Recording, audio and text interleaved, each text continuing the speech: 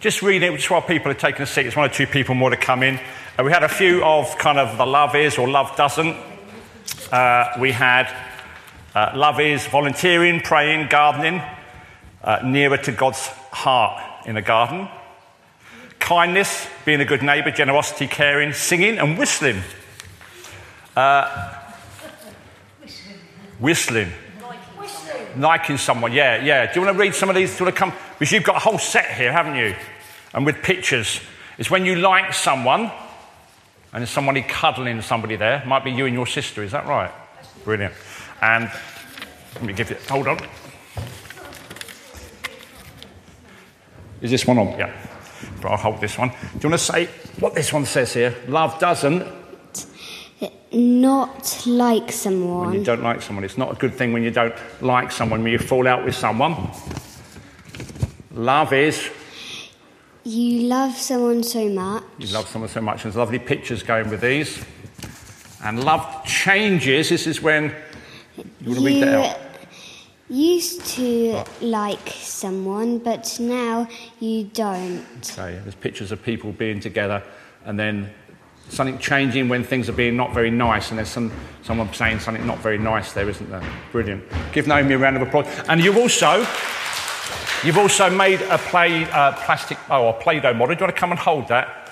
Again, we asked this to say anything connected to love, and who is this? Because it's a person. Can you hold? Let me hold it up for you. Oh, lost a leg. There we go. We've got a person. Explain what it is. Me carrying Lydia and having cuddles. Okay, having cuddles. Brilliant. Excellent. Give her a big round of applause. Thank you. Don't worry about the extra leg. It's falling off. Thank you. Is anyone thinking of love and we're thinking about transformation? Does anyone know any stories in the Bible where Jesus transformed someone's life by doing something or saying something? Can anyone think of any stories in the Bible when Jesus transformed someone's life, made a big difference, changed someone's life? Anyone think of any stories? John, hold on. I'll come back in a minute. Got first hand up over here. John. Zacchaeus. Say again. Zacchaeus. Tell us a little bit more about Zacchaeus.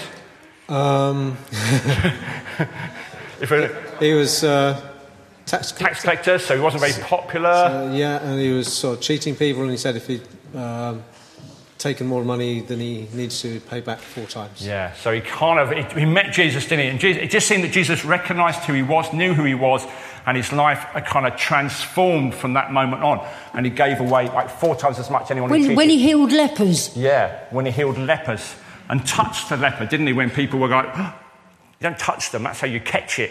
You know, but Jesus touched and healed someone.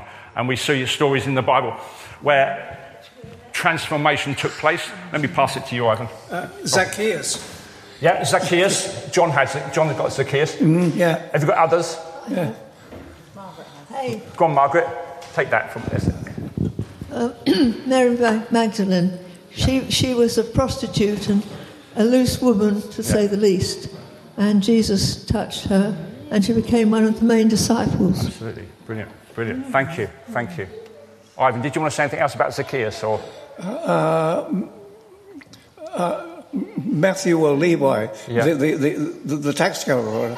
Yeah, again, doing something and then just immediately left, kind of according to the Bible, immediately left what he was doing to follow Jesus. So we've got any over here? Got the guy who was lowered through the roof by his mates. Yeah.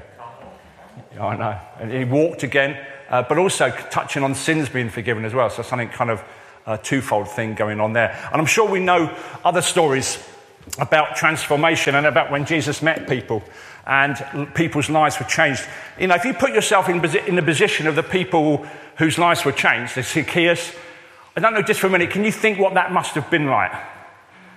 To have your life transformed, to have your life changed from what it was to what it is now. And there are dozens and dozens of stories of the woman caught in adultery, maybe one of my favourite stories in the Bible in terms of maybe transformation possibly taking place because of that. Lots of it, the woman who touched just the hem of Jesus's cloak and her life transformed. Years and years and years of bleeding stopped instantly. And I'm sure we can think of many, many others.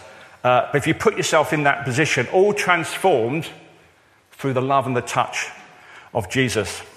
I mean, when you think about the disciples, it's interesting isn't it, that Judas never really got it, did he? He thought that Jesus was going to transform the world through physical power, physical might, physical and human strength. And he never got it right until the end. And of course, he wasn't on his own. Judas missed that love changes everything. You might have heard the song that's been going on in the background the whole while. But the love changes everything. The love of Jesus changes everything. And of course, he wasn't alone, because Pharisees and Jewish leaders and lots of people, even people who saw Jesus regularly, didn't quite get it. They couldn't quite make that step or that understanding that love of Jesus transforms and changes everything. And we've got a video which you have to listen to very carefully. It's called Love Changed Everything. Just listen very carefully. It starts off in one way, but you'll get the picture when you hear it. But stay with it for the first minute or two, because then it changes. Love changed everything. There's a song as well, isn't there? Love changed. There is. Did you hear it as we came in? It was on. Right. Michael Ball. Yeah. This transformation comes about through the love of Jesus and recognizing who he is and that he has the power to transform our lives. Maybe he has done, but he still wants to transform our lives and help us to see the world through a different perspective. I wear glasses, and if I take them off, the world looks very different. You look a bit blurred. I can just about make out who you are. But if I put them on, my perspective changes. And I've always thought that analogy, ever since I was young, for me, is quite a simple but a powerful analogy. That when you're transformed by the love of Jesus, it's like putting a new pair of spectacles on. And you see the world in a very different perspective, a much clearer focus. Sometimes that's quite uncomfortable as well. But actually, transformation is important and what Jesus wants to do. Now, I love the story of Mary of Bethany. We talked about Mary Magdalene, but Mary of Bethany. And I think she appears in the Bible 3 main times. Does anyone want to have a guess at what those 3 times were? Mary, I know it's a hard question, but Mary of Bethany. 3 different stories. Yeah. It is. It is Mary and Martha. So, Mary... Sisters of Lazarus. Yeah. Yeah. So there's the story of when Mary and Martha was very busy, and Mary wasn't. We'll come on to that in a minute. She was also there when Lazarus died, and Jesus came to Lazarus. So there's 2 bits. There's another story where Mary of Bethany came. Was she one of the ones that went to the tomb? She may have gone to the tomb, and she certainly went to Lazarus' tomb, which is one we definitely know she was there. Whether there were several Marys who went, she possibly did go to the tomb. There's one other story. I was thinking of you, because she had probably had very long hair. And she did something with that hair. Yeah, the perfume. She kind of had this very expensive perfume, which, again, Judas went, no, Jesus, look how much we can do with how many poor people we can help with this. Again, missing the point. And Jesus kind of rebuked him and said, but it was expensive perfume. So we've got 3 stories that I want to pick up on him. That Mary and Martha, where Martha was busy and Mary wasn't. The death of Lazarus, where Mary and Martha were present. And then this kind of place where she probably interrupts a group of men talking to come and just use this expensive perfume to wipe and wash Jesus' feet. And she uses her hair to kind of dry his feet. There's something that links. What did she do in all 3 of those stories? But she did something. In all 3 of those stories, the same thing. It's not something she said, it's something she did. She did, certainly treated it, with people with love, and Jesus with love, very much so. And Jesus, I think for Jesus, Mary of Bethany was somebody very, very important and very, very special, very close to his own heart. Just as Judas didn't get it, Mary of Bethany, I think, got it completely. But she did something in all 3 stories. She was serving, but what did she do to serve? Love. She did something physically. Was she standing up? She knelt. In every single one of those stories, she knelt at the feet of Jesus.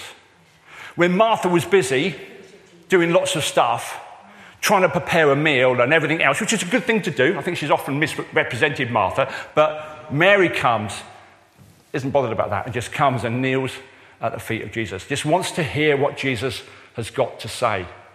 Now, that was a very controversial thing to do in those days. When you knelt at someone's feet, it meant you were a disciple. Men did that. Women didn't do that. So Mary was declaring something very, very special here. But she knelt at Jesus' feet. When Lazarus died, Mary and Martha were there.